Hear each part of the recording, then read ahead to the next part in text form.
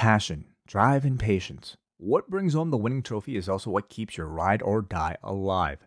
eBay Motors has everything you need to maintain your vehicle and level it up to peak performance. From superchargers, roof racks, exhaust kits, LED lights, and more, whether you're into speed, power, or style, eBay Motors has you covered. With over 122 million parts for your number one ride or die, you'll always find exactly what you're looking for. And with eBay Guaranteed Fit, your part is guaranteed to fit your ride every time or your money back. Because with eBay Motors, you're burning rubber, not cash. With all the parts you need at the prices you want, it's easy to turn your car into the MVP and bring home that win. Keep your ride or die alive at ebaymotors.com. Eligible items only. Exclusions apply.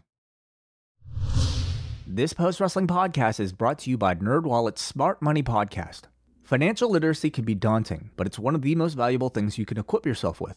On NerdWallet's Smart Money Podcast, their trusted financial journalists offer easily digestible, conversational discussions on topics like balancing your portfolio. If you think an ETF is one of Cena's 5 moves of doom, this show might be for you. Planning for your tax bills this April, so you don't have to worry about a visit from Erwin R. Shyster. And putting away more money for retirement, because unlike most wrestlers at the end of their careers, most of us should only plan on retiring once. Listen to NerdWallet's Smart Money Podcast on your favorite podcast app. Future you will thank you. Rewind-A-Dynamite from the post-wrestling site. AEW, lighting up the fuse. Sit back and enjoy the bubbly, as we hear from John and Waiting.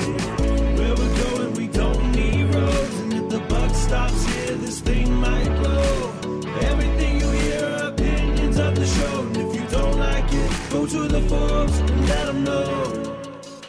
Hello, everybody. We are live. It's John Pollock, Waiting, coming at you here on Rewind-A-Dynamite. How are you, Way? I feel chilly because winter has arrived. It's very cold in this room, I'll be honest. I have a heater in this room, but for the sake of our pristine audio, I turn it off, and I suffer for everybody, for their ears. Thank you for your sacrifice. I appreciate it. I am not kidding. I think I've asked you how you're doing today like 4-5 times.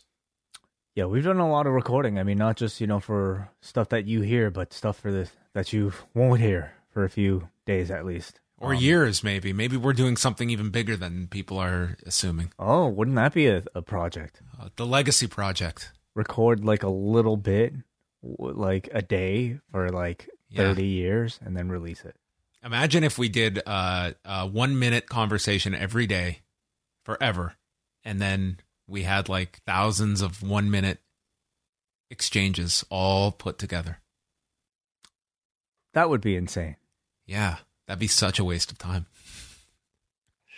we're talking like we're actually... Dude, I'm so tired. I'm so tired. Oh God, dude. Yeah. I mean, I was in the middle of a nap when I totally forgot one of our recordings. I woke up. I woke up late today, and I felt like crap because it was that sound. I felt so bad. It was like you were in a coma when I called you. Oh, I feel terrible because like I feel like I've been on a pretty good run of like not missing any of our scheduled things, and this was one where I was just like, I have an hour before Dynamite. I'm going to try to catch a quick nap because there's no way I'm going to survive this show. Legit, the only other time in the post-wrestling era that I can remember you forgetting something was that time right before we launched and we had an appointment at a bank. Oh, yes. Do you remember this? I do remember that, yeah. Yes. Yeah, I missed that. Anyway, that's it. That's like it. Yeah, so I mean, I guess it just, we have a lot of things kind of, juggling, so apologies. But I mean, I thought, this show was definitely an energizing show. This was one of the best shows of the year. I thought this 2-hour program was incredible.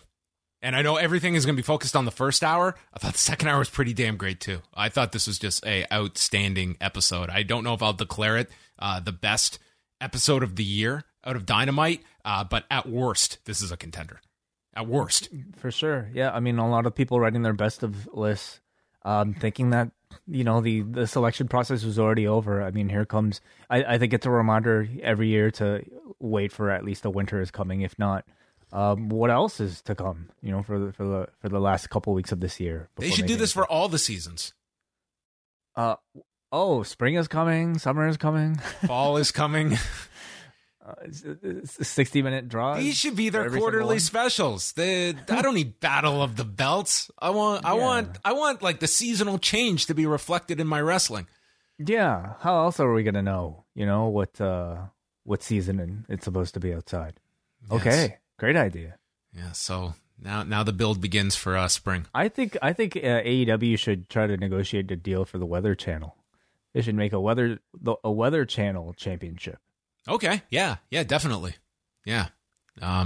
Okay. Well, tonight the temperature was very heated in Texas. It was a hot crowd in Garland. This crowd was amazing. This crowd was unbelievable. Well, especially for the first match. I mean, I do feel like there was a dip afterwards, and understandably so. You know, very rarely, I would say, in wrestling history has there been like a 1-hour Iron Man match for the World Championship that preceded a few other matches. So everybody who had to follow that definitely had their work cut out for them. I thought they were pretty great for the main event. Like they were pretty up for that. But we will get into all of that. We did put out a post-daily news update earlier today, so you can go find that, youtube.com/postwrestling, where we go through the Kevin Owens news of his re-signing, Raw numbers, NXT from Tuesday night, and a lot of information, news coming out of the New Japan show earlier today, which I'll also alert everyone, the great Mark Buckledy has a Mark Buckledy review of Wednesday's show. It is live on the site now, so if you want to get his analysis on the entire show, including a pretty great main event involving Hiromu Takahashi and Yo, you can go check that out now. And Thursday, let's get the plugs out now. We are going to have a post-daily news update at 1. Then at 3 o'clock, Wei Ting with the wellness policy with Jordan Goodman as they put a bow on 2021. And then Thursday night, WH Park will be joined by Karen Peterson. Maybe a cameo from Zelda will make their way onto the show. Shout out to Zelda. Yeah. Yes. Yes. As you dubbed Zelda, the first non-human in the Post family. They will be chatting about Hawkeye, episode 5 of 6, which wraps up next week. Yeah, John, care to tell the No, Jesus Christ. I just want for the record to be stated, I was the one who was asked what they thought of Succession. I did not bring up anything, but Jesus Christ, you would think that I ruined Christmas for everybody. I'm just going to shut up, and I'm not going to talk about anything because, my God, we will leave the conversation, of course, to WH and Karen. I'm very excited to hear their thoughts because episode 5 of Hawkeye was a lot of fun. But I will be missing the show because I'll be watching Spider-Man: No Way Home. So I've unfollowed all my social media. I muted all the words. So hopefully I could stay spoiler free until tomorrow. Is there any way, like, who could see it by now? Who could, like, spoil? I believe it's already out in the UK. Oh. And there have been preview screenings since Monday. Sure. So critics' reviews are out. Yeah. I am really happy for you that this is happening now. I'm very nervous about all the, especially in the province of Ontario. Like, my wife just found out tonight, she cannot go back to work in January. She will be working from home all of January. So, it's like here in Ontario, it's, for those that are not following the news, and, Dr. Alex Patel put up this awesome post. We should actually, sticky it on the forum because he went through all these questions people might have, and he was so gracious with his time to write that out for everybody. But here in Ontario, one thing where it could tie into professional wrestling is that large events over 1,000 people are going to have 50% capacity. We don't know when this is exactly going to be enacted, but it sounds like it's going to be soon. And of course, WWE has that Toronto show at the end of the month at Coca-Cola Coliseum, and I have asked WWE. I don't even know if that would necessarily be something they are aware of yet, or much less have any kind of answer to. But yeah, nonetheless, in Ontario, we are seeing these restrictions come pretty fast. There's a lot of today was a very busy day for the Ontario government. I believe booster shots we're going to be eligible for relatively soon, as of next week. Okay, there you go. Yeah, no, I mean, going into the theater, a sold-out one at that, I'm definitely a bit nervous about it. So, it kind of reminds me of, like, where we were when this whole thing started, where before we had really shut down, and a lot of us still had, plans. So, it's Maybe get a rapid test after. Like they're more accessible now, and that at least gives you the peace of mind. I would just say like aren't they going to be free at like the LCBO? I think they are offering them there. Yeah, I did hear about that. Yeah, not a bad idea at all. Okay, well, there you go. All of the shows can be found at postwrestling.com. Patreon.com/postwrestling supports the site, keeps it going all year round, and we have lots to come, including our Christmas show that will drop Christmas Eve. So get in your jingle submissions. The deadline is December 21st, 10 a.m. You can go to forum.postwrestling.com. It is right there at the top of the forum. You can submit your jingle there. We will go through all of them on the Christmas show and select a winner. Tonight's winner was Winter is Coming from the Curtis Culwell Center. And did you notice that Cody going through the flaming table has been inserted into the opening of Dynamite? So now it has been immortalized. I didn't pay attention in particular, but okay. Deserves it, I guess. You're going to have all those burns. You might as well get into the opening, right? Yeah. Well, I mean, I'm thinking it'll probably be covered on the reality show. You know, I certainly expect Cody to just bring it up randomly at the house of, hey guys, this is what I think I'm going to be doing, and all the reaction shots. Yeah, I don't know how many human burnings have occurred on reality TV, but it'll be an interesting episode to watch, I suppose, to see how they handle that. They called it a sellout off the top. Excalibur here alongside Taz and Tony Schiavone. Bryan Danielson's music hits, and we are going to the championship match immediately. How much higher was your probability of the draw once you heard this music? I mean, I think we had expected it to start the show off either way because of the 60-minute time limit. I think no matter what, they want to at least create the idea that a draw would be possible, even if they didn't deliver it. And I didn't really see any other way of doing it when you already had 3 other matches promoted for this show other than to put it up front. So didn't really change my perspective, but certainly, allowed it to be a possibility. Yeah. So they're both out. This crowd is super heated. AEW chants. The match begins. They're going back and forth between both men.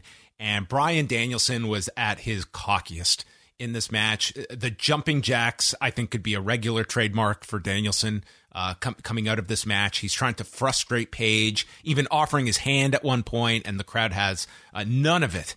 So there are a lot of heels who like to play cocky, but it works really well for Bryan because he is actually that good. It works especially well when the wrestler is good and you kind of hate them for it.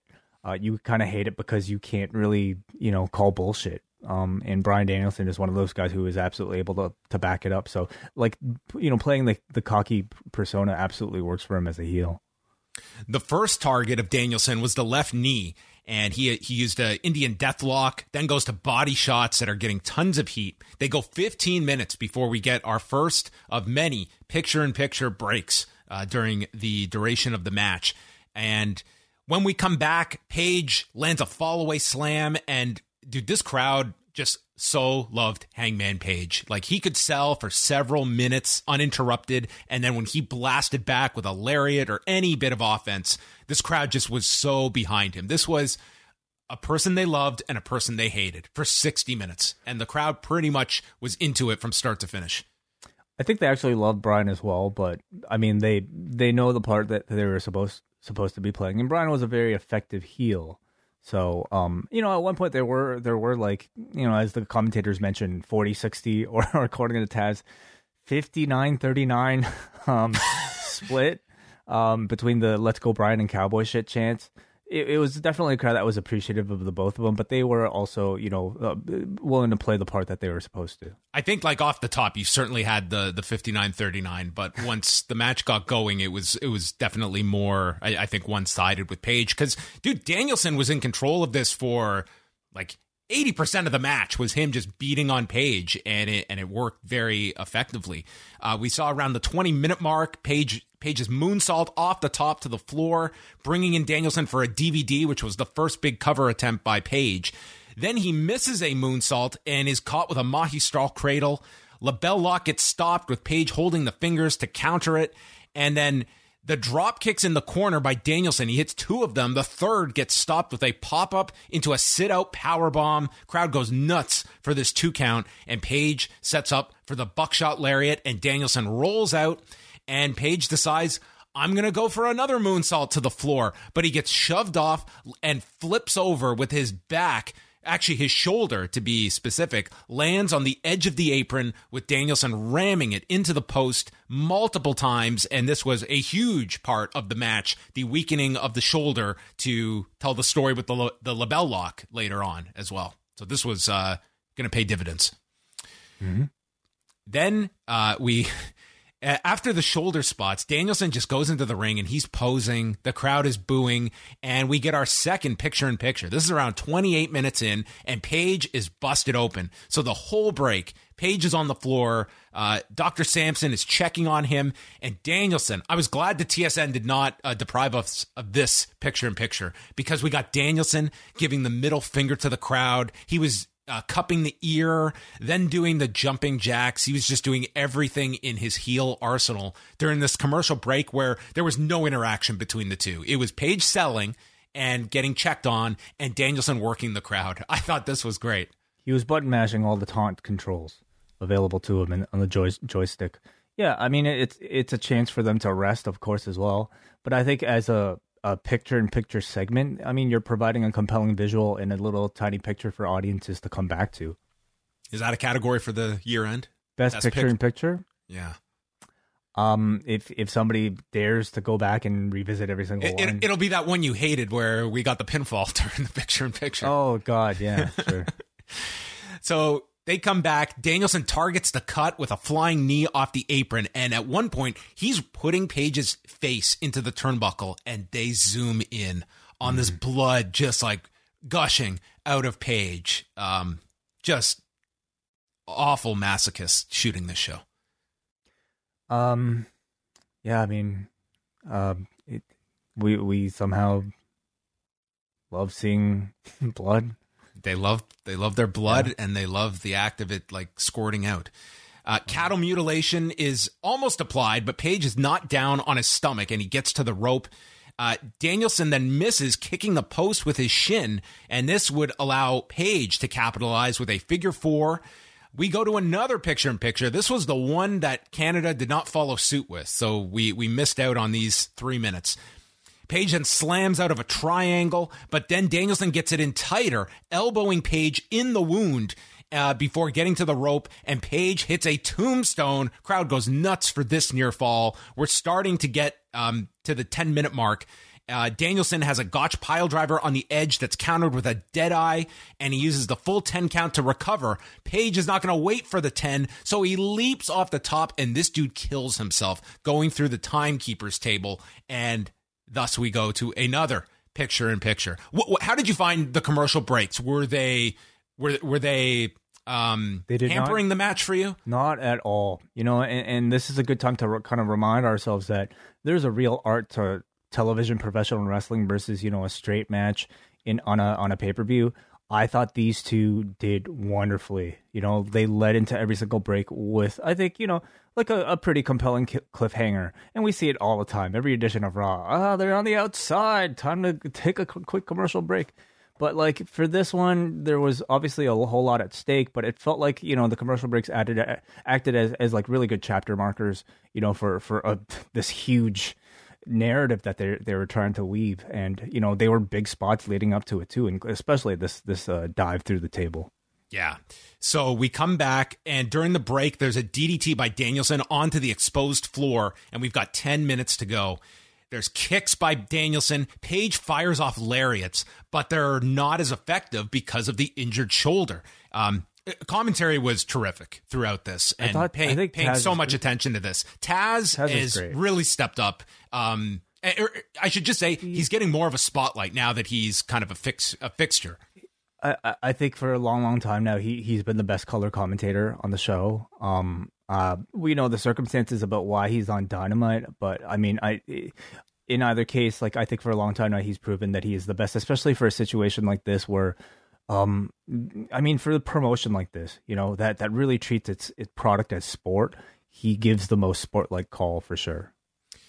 So Paige fires off these lariats. The shoulder is hurt, and Paige gets the attempt is for a belly to back suplex by Danielson off the top turnbuckle. Paige manages to land on his feet and hit the lariat, and this crowd, dude, roars. It is just this gust of cheers for Paige. Danielson regains control, and he grabs the wrist to start stomping down. We're down to 4 minutes left in the 60-minute time limit. Goes for the Busaiku knee, and it is caught with a dead eye for a 2 count. Now Paige takes the wrist and starts stomping Danielson as the crowd is chanting yes.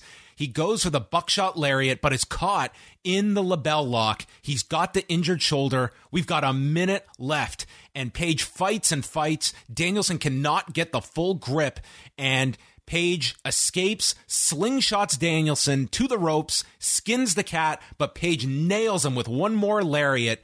Gets to the outside. I'm looking at the stopwatch. Are they going to stick the landing? Paige nails the buckshot lariat with seconds to go. Danielson is down. Paige is trying to get to him. 60-minute mark is hit. And this place, first they were just so upset that the time limit was hit, but then they all were just somewhat in awe. And the announcers, I mean, dude, they were immediate. I can't wait for the rematch. I can't wait for the rematch. This was amazing. It really was. Yeah. Anytime you get to see a performance that spans 60 minutes in professional wrestling, I think it's a very special feat. No matter what the booking ends up being, simply seeing somebody out there engaged in some form of professional wrestling. I mean, we go crazy for like even 60-minute appearances in something like a Royal Rumble. This was just 2 people having a professional wrestling match, and it's that in itself is very special, and it's not something you can work. You have to legitimately be in outstanding physical condition, and you have to have incredible aptitude for putting together a wrestling match in order to be out there for 60 minutes and to make it compelling. And these 2 absolutely did that. And for that alone, I think, anybody who watched this live or on TV felt like they got something very worthwhile and incredibly special. They could have, of course, promoted something like this, like Iron Man match. But I mean, we all know the criticism of Iron Man matches for TV. They tend to, tell people when to tune in and when not to tune in. I like this a whole lot better. You leave the time limit open. It could end at any second. They just happen to go 60 minutes. Considering the length, I thought it was incredibly well paced and well laid out, because I mean, we've gone through this year criticizing a lot of wrestling matches that have gone a lot longer than they needed to, simply to fill time. Simply because, but they have limitations about how many matches they can put on the show. So let's make all of them 30 minutes. This was 60 minutes, and I never got bored once. And I'm trying to think about the reasons why that is. And for me, it's because it was a fresh matchup, first of all. It was a matchup with a lot of stakes attached to it that was heavily promoted on a big event. And, it was a finish that wasn't necessarily done for kind of bullshit reasons, like we don't have enough content time. It wasn't done just for ratings, although I'm sure it helped. The quarter hours will be really interesting to study, but this was to me mainly done for storytelling, and mainly done to successfully build to a compelling rematch. So all of that, I thought it felt like they presented something incredibly special. Yeah, I mean, I thought the recent Nakajima Kano 60-minute match was just, I just thought that was a spectacular match. This one was, I mean, just watching it, I thought it was really impressive given that they had the handicap of the commercial breaks. I think that really does play a big factor. And it happens a lot when we see longer matches on WWE, that I think the breaks, and granted, they don't really utilize picture-in-picture, it takes so much of the momentum out of the match. And then when we see maybe the same match verbatim on a WWE pay-per-view, it's received so much better when you just don't have that commercial interruption. So the fact they had that to overcome as well, and you had such a tremendous crowd for this, that, I mean, from the second this match started, it was a rabid audience, and I thought they pretty much kept them throughout. And that's saying a lot for an audience that you're almost like tipping your hand that we're starting this show. This might not go 60. It's at least going to flirt with 60. And that's why I am not the biggest fan of the Iron Man concept. With this, it was, even if you thought that they were going to go that long, it's like that doubt of, will they do a finish with minutes to go? Mm-hmm. And all it is creating that doubt in wrestling is, to me, like, that's the sweet spot of when you can play with people where it's something they want, and maybe you're going to get the 60-minute time limit. It makes a whole lot of sense to do it, but maybe they won't. Maybe they will give you that finish, and you just have to create a bit of doubt. And I think they kept a reasonable amount of that, and it made for such a dramatic end, which, when time limits are done properly, it's so dramatic at the end. So, you know, if we remember the Bryan Omega match that also went to a draw, I believe, like, a point of criticism of that match was that they didn't announce when the time limit would be, or that, like, they didn't do the kind of New Japan thing where they would count down to the finish, and therefore, like, correct me if I'm wrong, I think it was that match where we were all kind of, you know, discussing that. It was, as I recall, it was announced, but no one could hear it. Right, or at least, like, it wasn't done dramatically. They didn't do that here at all. I mean, other than the announcers mentioning, I guess, what is it? Justin Roberts said, like, Justin Roberts he gave the 1 minute mark. There was an announcement of 1 minute left. So, I mean, I don't believe they really changed anything about the way that they did it, other than the fact that maybe more people heard it this time for some reason. You know, again, I don't completely recall, but I absolutely had, like, I enjoyed the way that they did it here. You know, like in New Japan, they would, like, do 10, 9, 8, 7, 6. And I don't think that was necessary. And I kind of like the fact that it, you know, the end of the time limit came out of nowhere here, because it made you think that, oh, okay, they're going to have Paige, like, pin him, or at least made me think they're going to have Paige pin him, like, with seconds to go. Instead they didn't, and it came as a surprise. I thought the booking was very satisfying. You know, going into, even, like, talking about this match this afternoon, I doubted whether or not they would do the draw, because I think it was important for Paige to get a first championship, like a first successful title defense for his first defense. But I thought the way they booked it was very satisfying despite that, because despite not winning, he gave a legendary performance already for 60 minutes on television. So that already in itself, I think it does more than just any of your typical championship wins. But secondly, he was essentially given a visionary win at the end. You know, like, the idea, the story is, if this match was 5 seconds longer, he would have won this match. And that to me was a brilliant way of, you know, having Paige feel like the victor without actually giving you the actual finish. Yeah, definitely. You know, I saw some comparisons people made of this to, like, the Flair Sting match, the 45-minute draw at the first Clash of Champions, which was at the Greensboro Coliseum, where they're going to be next week. In some ways, like, I did look at it, like, certainly Paige is, I would say, much further ahead. I mean, he's your world champion in AEW, but this was kind of just that latest, like, cementing of Hangman Page in a main event role that I think everyone would look at, you know, Bryan Danielson doing 60 minutes. It was Paige hanging with him for the whole time, pardon the pun, and being his equal in this match, and getting that visual at the end that he had Danielson beat. I just thought this did so much in many different directions, not the least of which is the rematch.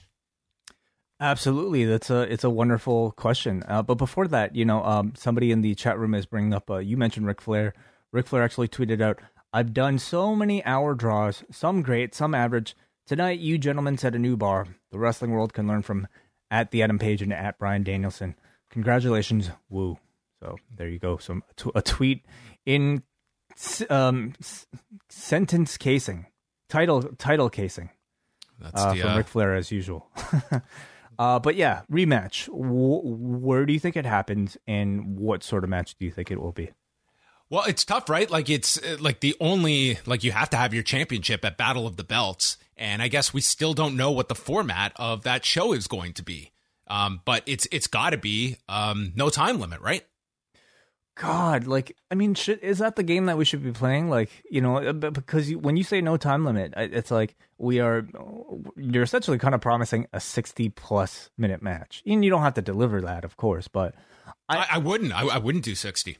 Yeah, no time. Like, for me, I would personally be a bit more interested if it was like, you know, something with like a style variation attached to it, like whether it be a steel cage or, you know, a ladder wouldn't really make sense in this situation, but like something that would tell me that the style of match that I would be watching would be different from the 60 minutes that I saw here. But in terms of story, yeah, maybe no time limit makes sense. But where would you do that other than pay per view? I think Battle of the Belts. That's not a pay per view. Oh, sorry. Like that's where I would do it. Yeah, I don't think you can hold off on this till March. Is that what you're saying? But I mean, if they do a no time limit stipulation. Yeah, I mean it's difficult if they have that 1 hour broadcast time, like it doesn't make a whole lot of sense unless you're doing it with the idea of teasing the 60 and you have Page win in that time frame. Yeah, it will be interesting, and I'm sure like at this point they already have their idea in mind and are just perhaps waiting to reveal it. But I also wouldn't mind if they cooled off on this and had Page, had somebody else challenge Page in the meantime. I mean, it's much like, what we've got with Bryan versus Kenny, where you can kind of cool off on that feud for a bit. Yeah, it's tough with the babyface to not give the guy the rematch right away. You know what I mean? It's one thing if it would have been like Omega that, hey, you have to go to the back of the line after the draw. But certainly you get to the rematch, and I think that's the only question of where you do it. But I just don't know if you could. What other challenger could you create in like January 8th is not that far away for the Battle of the Belt show. It's true, yeah.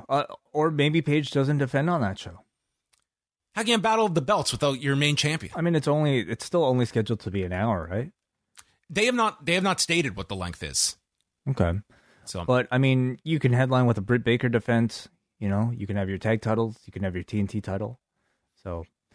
We'll see. Let us know, audience. So what kind of stipulation would you guys like to see? Would you like to see another straight up match, between these two? How many hours should they go the next time? A 2-hour match. Why not 3? Best of 3 hours, yes. Yeah, have it continue. At the end, we have judges that will grade each hour. Who won each hour? Sure. After this, if it was this quality, sign me right up. We go to the back. The Young Bucks are with Adam Cole and Bobby Fish in a Christmas decor here backstage, and they address the best friends and how they've embarrassed them. They showed the attack on Trent, and they suggest an 8-man tag on Rampage, and Matt says that they should super kick Sue and end her career. How terrible. Talking about super kicking somebody's mom. Sue should be doing the super kick. She should be. Then Adam Cole says that next week on the Christmas edition of Dynamite, he is going to have the best present you could ever ask for. What will that be? And it's going to be a surprise next week. A surprise Christmas present. Gee, I wonder. Yeah. And of course, I believe Kyle O'Reilly playing with this on Twitter as well. Let me see. What did Kyle O'Reilly say? Well, we had Matt Jackson end this with a Merry Christmas, you filthy animals. Okay, there you go. Yeah, Kyle O'Reilly tweeting a GIF of I believe this is Brad Pitt from Seven asking what's in the box. So, very interesting. Wardlow versus Matt Sydal followed that. This was probably the best option of what to follow a 60-minute match with. Sydal is attacking him with kicks, but then gets caught, slammed down, powerbomb. Sean Spears says, "You're done, pin him." But Wardlow listens to the crowd, delivers another powerbomb, pinning Sydal in 1:29. Spears gets in with chair shots and then gets a phone call, and it's MJF that wants Wardlow to buy champagne for their victory tonight. So the idea that he was not watching this match, nor does he care about Wardlow's match. He is the gopher at the end of the day. I too like the idea of having a very simple squash match as a follow up to something that was so dramatic. I'll always remember the follow up to Brett versus Austin at WrestleMania 13 as just this plunder match. I think it was between the Nation. I gotta look this up. With the Legion of Doom and Ahmed. Yeah, and I just remember that match being incredibly satisfying as a come down because it was just men, hitting each other with stupid objects, and it's not something you have to really think about too much. It was just like, visual destruction, which I think, follows up like these very emotional battles really well. So I thought it was a good choice here. I mean, yeah, they're just continuing, what really looks like a ramping up of a babyface push for Wardlow here. Yep. Just continuing that along. We had the Malachi Black video. He was turning over cards. There's a voiceover about embracing the violence. Not everyone will grasp his teachings. And there's a man in a hood that Malachi Black walks up to, spits the black mist into, and then puts a chain around his neck, like some disciple of his. Yeah, did he not have a line about like king or something? Like, and this was a man who clearly had some tattoos on his hand. Did he not say that, John? I think, yeah. So I think the idea at the end of this was, is this the introduction of Brody King? Seems like it, yeah. So is this how he baptizes his new disciples now, by like doing the mist in their eyes? Maybe this is where Julia Hart ends up. I mean, it's got to be, right? That's got to be what's going on. So what is this? The House of Black now with Brody King and Julia Hart?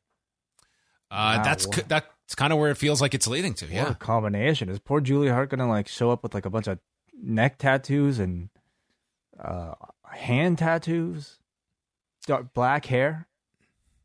Yeah, getting a makeover as we speak. I bet.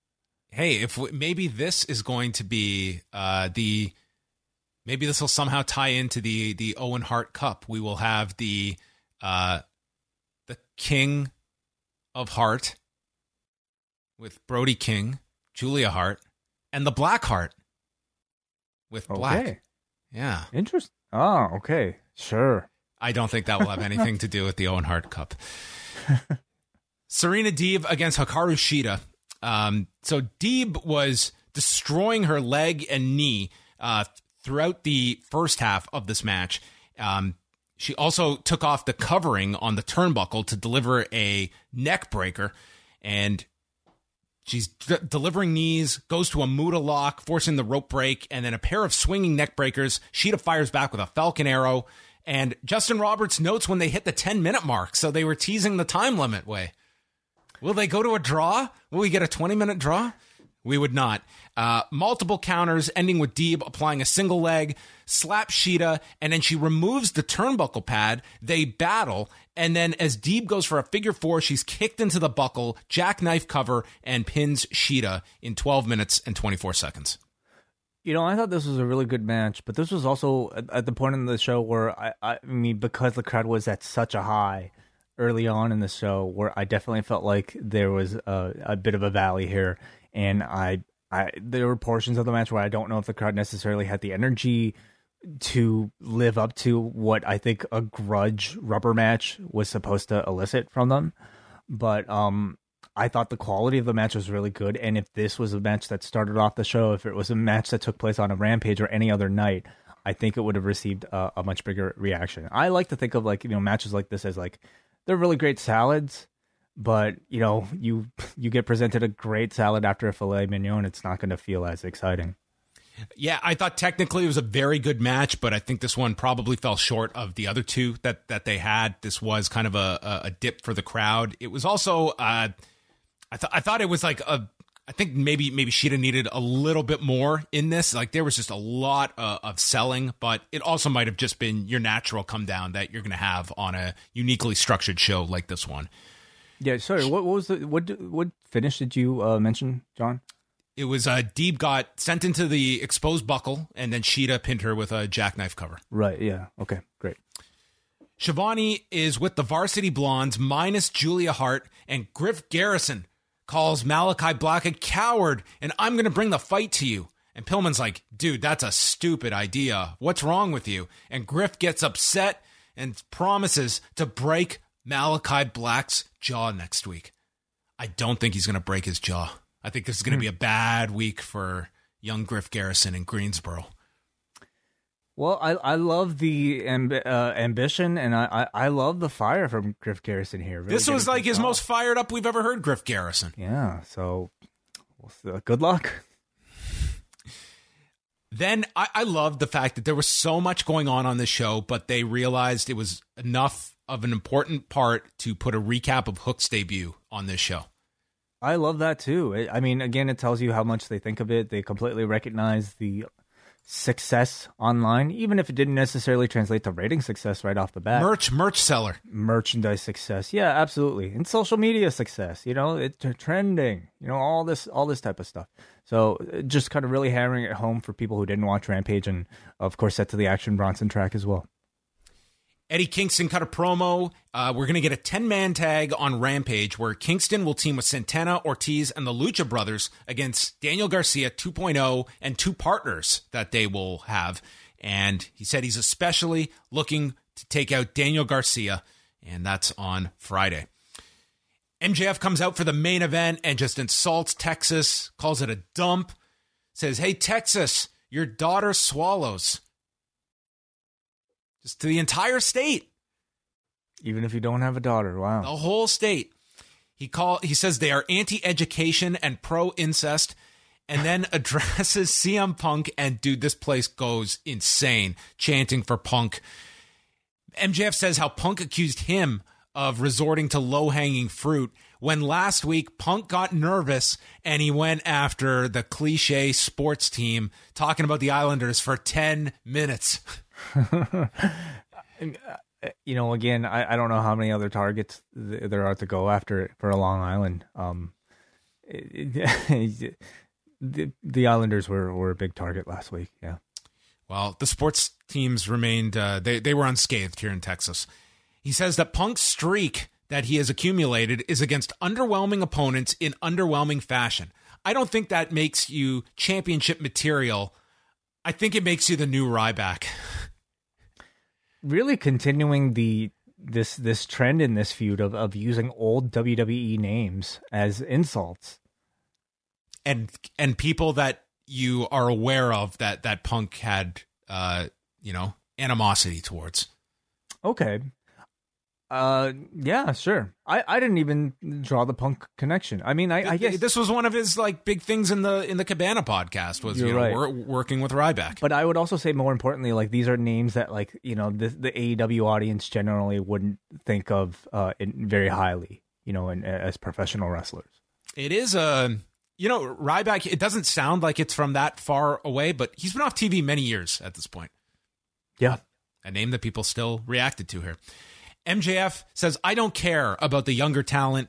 I'm the only talent that's young that matters." Says that Dante Martin has the charisma and verbal ability of Helen Keller on Quaaludes. Oh, man. Yikes. I love that at the end of it, he had to add Quaaludes on top of the insult. And he can... Sorry, never mind. Yeah. He can beat Dante Martin with a headlock takeover. I don't claim to be the best in the world. I just am. I mean, this was great stuff, to nobody's surprise.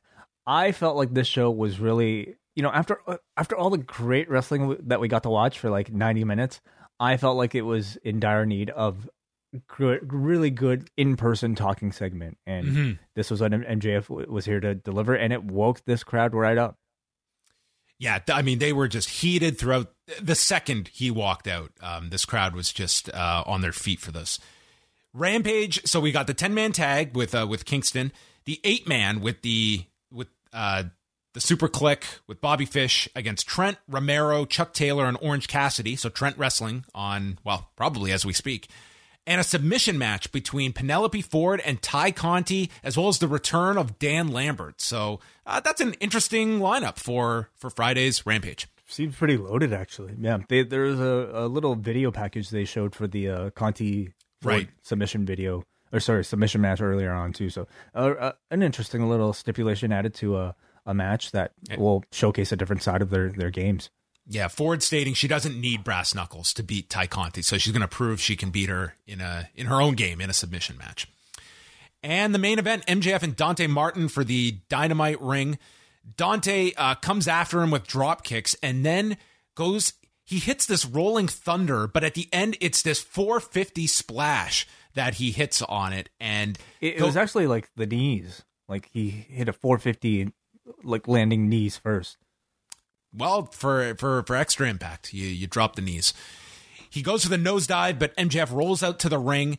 Dante is sent into the barricade, and as they go to break, MJF is in this fan's face, and the fan is giving him the middle fingers, and MJF is just screaming, do something, do something. It's like, dude, this guy is like going up to gasoline and sparking the match. He just wants to just push it as far as possible.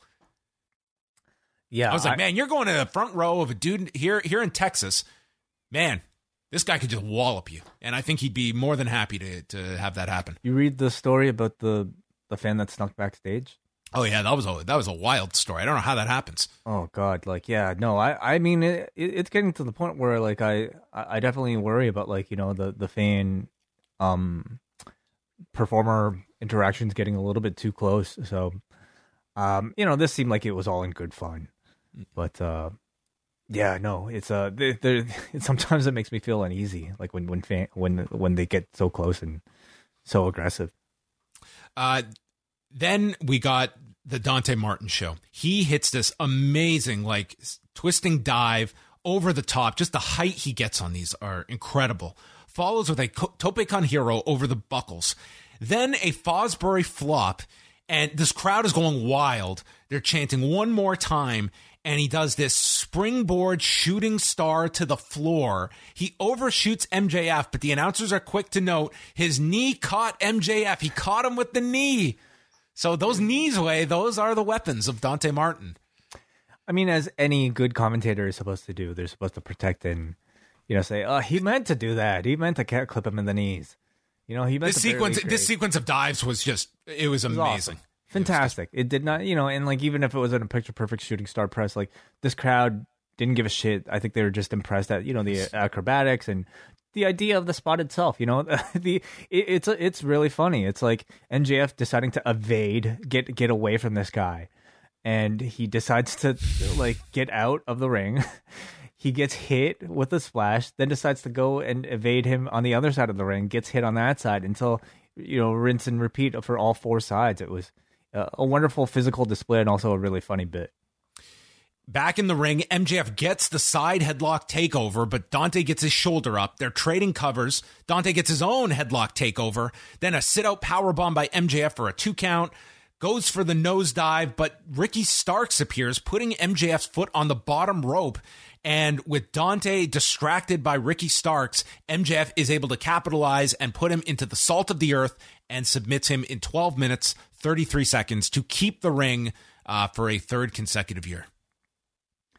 Very good match. You know, it started off with the great promo from MJF, and then just a fantastic display from Dante Martin. Every time you let this kid go out there and perform, he delivers. Not everything, of course, like, you know, looked perfect, but like, again, it didn't matter. Didn't affect the match at all.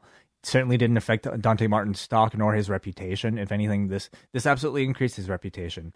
I thought it was very enjoyable, although, like, you know, when MJF and Dante Martin entered into the near fall sequences, I didn't think it was as effective this time around as it was for the Darby Allin match, and maybe at least for me, because that match in that spot was so recognized from that match, I just kind of recognized it as, oh, okay, they're going into they're going into this sequence, like they're going into this act, rather than like something that was unfolding organically. So that just might be a personal nitpick for me, but yeah, I just thought the way it was brought up in the promo, it would have had a more prominent meaning in the match, the headlock takeover, instead of Dante just getting the shoulder up. Like it's almost like this salt in the wound kind of move to use that. Had Ricky Starks interfered somehow, and then MJF uses the side headlock takeover to get the win. Right. Something like that. Yeah, just, you know, his, like, that being his actual finisher, like fake finisher.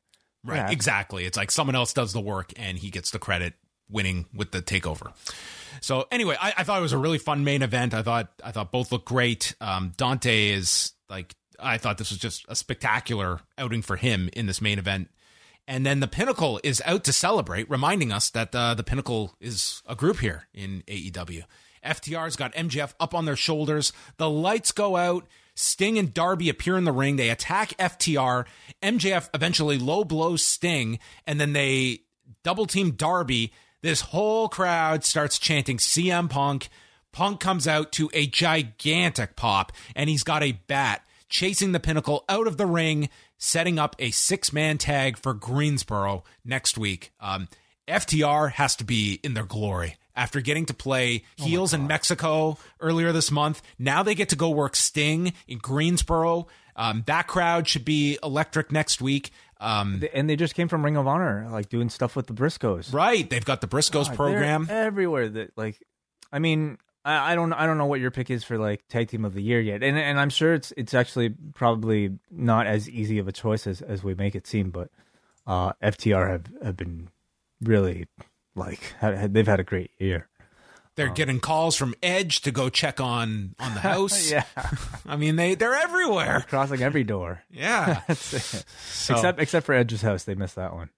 Yeah. Well, they're busy guys.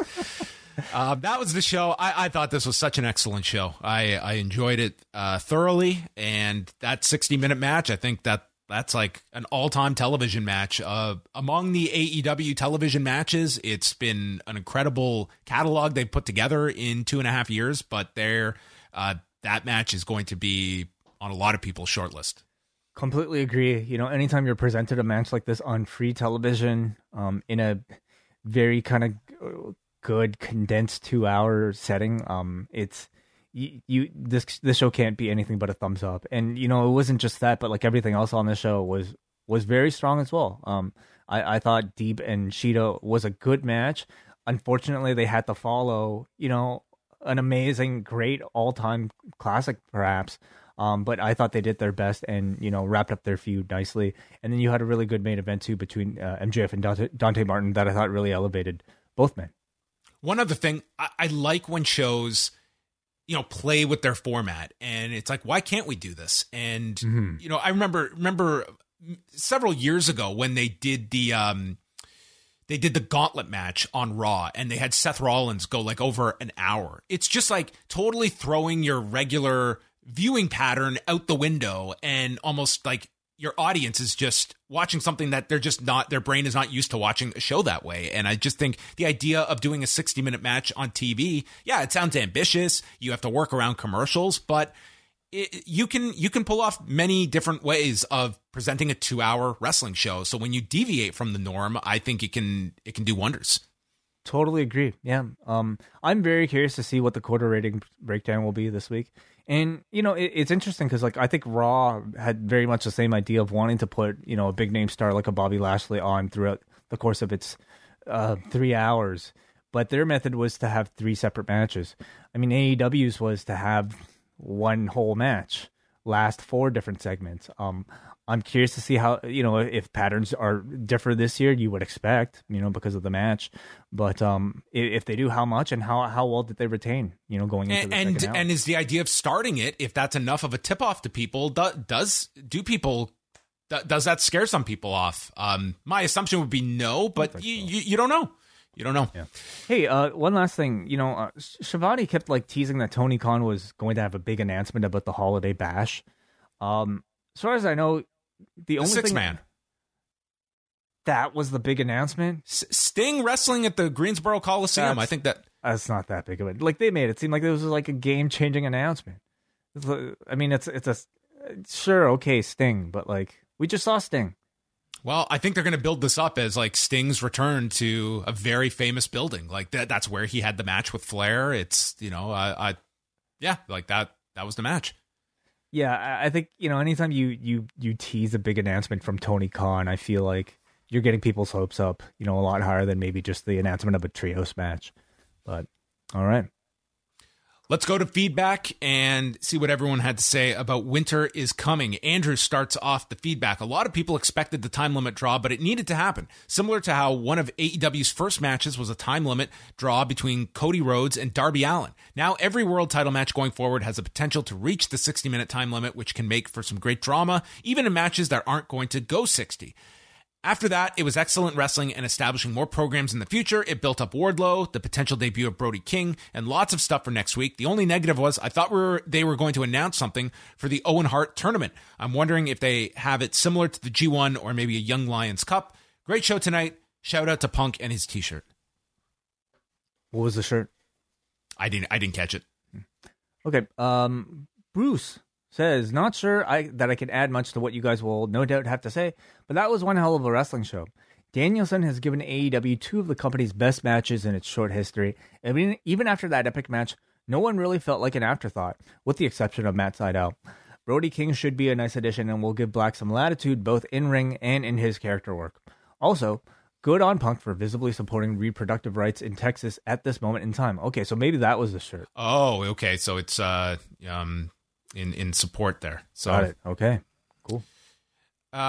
Johnny writes, what a match. I know many people don't like the draw aspect. To be fair, no one likes draws in general, but I loved it. Makes you want Bryan versus Page too. Also great on both of them being able to keep the audience engaged for the entire 60 minutes. Wish the US could get an AEW Plus like subscription because I want to see matches uninterrupted by commercials. Strong second hour. Dante Martin continuing to break out. You're so much more than a king.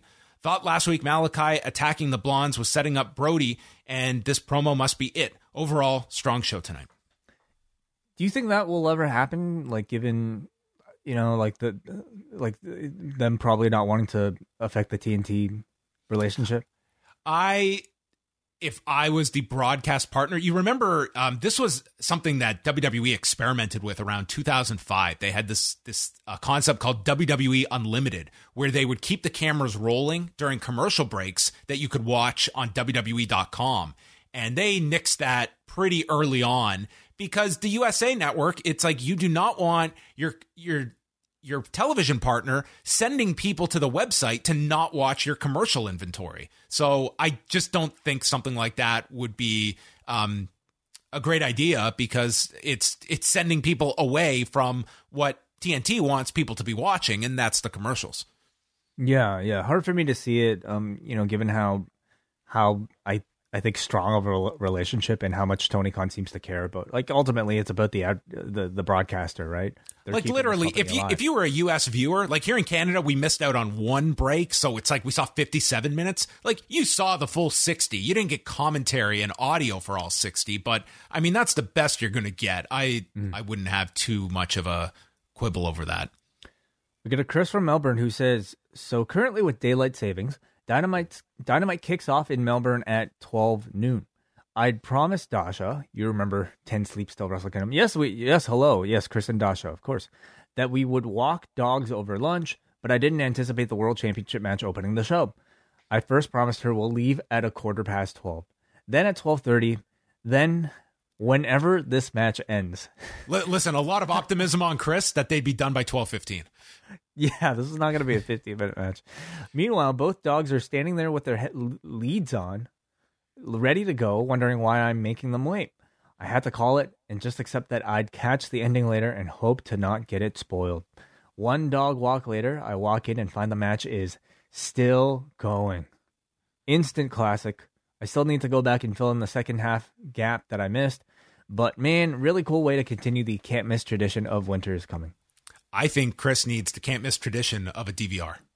It's a wonderful device. I think Chris needs to invest in one. But hey, the dogs have to take priority. Sure, yeah. Eventually, we'll all have VR goggles. Robots will walk the dogs, and this won't be an issue. Yeah, I mean, my Google lenses I can watch the match as I'm walking the dogs. Yeah, and God help me if we walk into traffic. Well, dogs that won't need walking. I'm thinking of like a Milano collection. Muggin writes, Hangman and Danielson made every minute of their match count. While it was a little deflating to not get a clear resolution, they told a story that was full of psychology, drama, and attrition. Bryan's ability to work a crowd is unrivaled, and Hangman put on one hell of a performance. Battle of the Belts needs to be the place for the rematch. Sheeta and Deeb capped off their trilogy with a solid match. With ROH shutting its doors, I can bet that Brody King will join the House of Black soon enough. MJF and Dante was a good main event, and Long Island was an anomaly. I almost expected the Briscoes to show up after what happened at Final Battle. First hour of Winter is Coming eclipses the second hour by a wide margin. Well. Yeah, I mean, it's kind of, not unfair, but I still thought the second hour was like really fun hour of television to follow it up. I didn't think it was like this show fell off a cliff by any stretch. No, I agree. We got a Nora from Vaughn who says, I love the title match. It was Hangman's best match of his career and showed as well why Bryan is one of the greatest of all time. Would you agree with that, John? I mean, it's very recent, but Hangman best match of Hangman's career. It's I think there's a strong argument. Are we talking for that. singles or tag? Like everything. Yeah. Like you're gonna put this with like the tag at Revolution, with Omega and the Bucks. I like the tag more, but if we're talking singles matches, I think you'd certainly probably this would at worst be on a short list, and I could certainly see this being the best singles match of his career. The fact that they wrestled for 60 minutes and the fans still chanted 5 more minutes shows just how incredible it was. Looking forward to the rematch.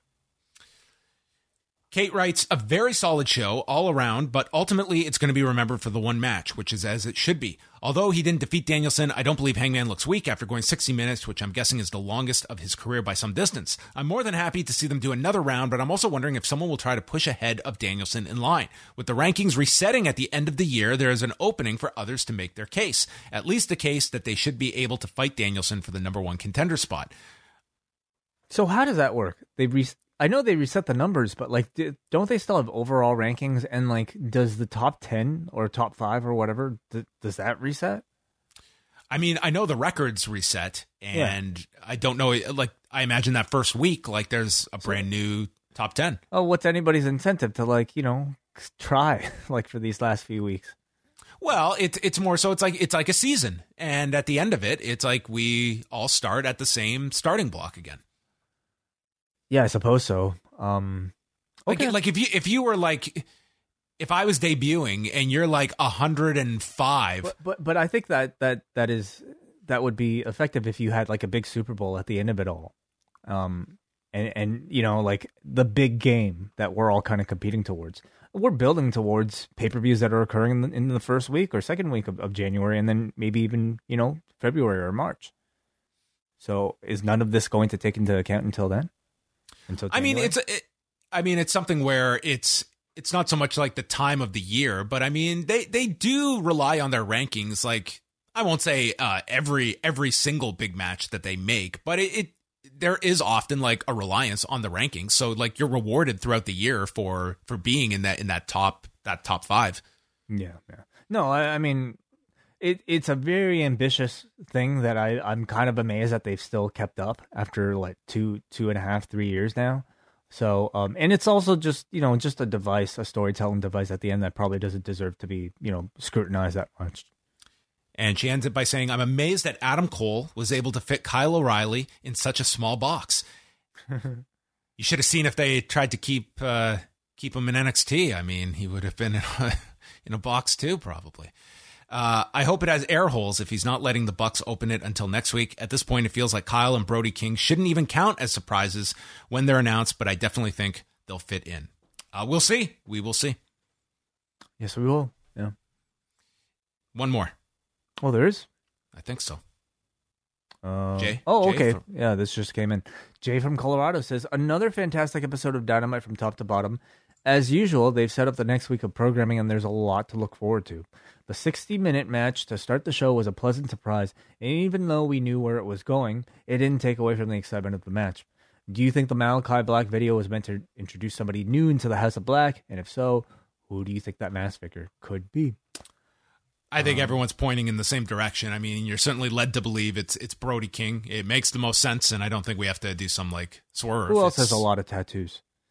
Who else could it be? Maybe Charles Wright, the Godfather. Oh, okay. Godfather joining the House of Black. Maybe it's Gunner. What's his name? Jackson Riker. Jackson Riker. I don't think it's going to be him. Maybe it's like The Undertaker. Yeah, to come join the House of Black. Okay. So Brody King is probably the leading candidate. So there you go. Thanks, everyone, for the feedback, thoughts on the show tonight. And it's going to wrap it up. A pretty strong episode of Dynamite. And we are going to be back on Thursday, live, 1 p.m. Eastern Time, youtube.com/postwrestling. Subscribe to the channel. What's holding you back? Yeah, are you scared? What are you, don't weak? Don't be a coward. Subscribe to the channel, like the channel, do whatever you have to do with the channel. Just follow it. Weekdays at 1 Eastern. Leave a comment. Interact in the chat room. I love YouTube comments. I love answering YouTube comments. I love reading YouTube comments. I love thinking about YouTube comments all the time. So leave a message. Do leave them all for Way. He reads every last one of them, and then he tells me the best ones. And then tomorrow as well, the Wellness Policy live at 3 Eastern for patrons. Jordan Goodman, Wei Ting, wrapping up the year, and then MCU later on Thursday night with W.H. Park, the man that was here live in the post office this past Saturday night. Oh, you guys took advantage, because who knows how many meetups we'll have. It could be a while at this point, but hey, we got one visit in from this past weekend. Check out all of that, and then Way and I will be here for Rewind to SmackDown on Friday night to go through SmackDown and Rampage. So thanks to everybody for joining us live. Have a great night, a wonderful morning, and a better tomorrow. I don't know. Good night. BetMGM has an unreal deal for sports fans in Virginia. Turn $5 into $150 instantly when you place your first wager at BetMGM. Simply download the BetMGM app and sign up using code Champion150. Then, place a $5 wager on any sport. You'll receive $150 in bonus bets, regardless of your wager's outcome. And if you think the fun stops there, the King of Sportsbooks has plenty of surprises in store. Check out daily promotions, same-game parlays, live bets, and so much more. Download the app in Virginia today and get $150 in bonus bets instantly from your first wager. Only at BetMGM. BetMGM and GameSense remind you to play responsibly. See BetMGM.com for terms. 21 plus only. Virginia only. New customer offer. Subject to eligibility requirements. Rewards are non-withdrawable bonus bets that expire in 7 days. Please gamble responsibly. Gambling problem? Call 1-800-GAMBLER. Promotional offer not available in Washington, D.C.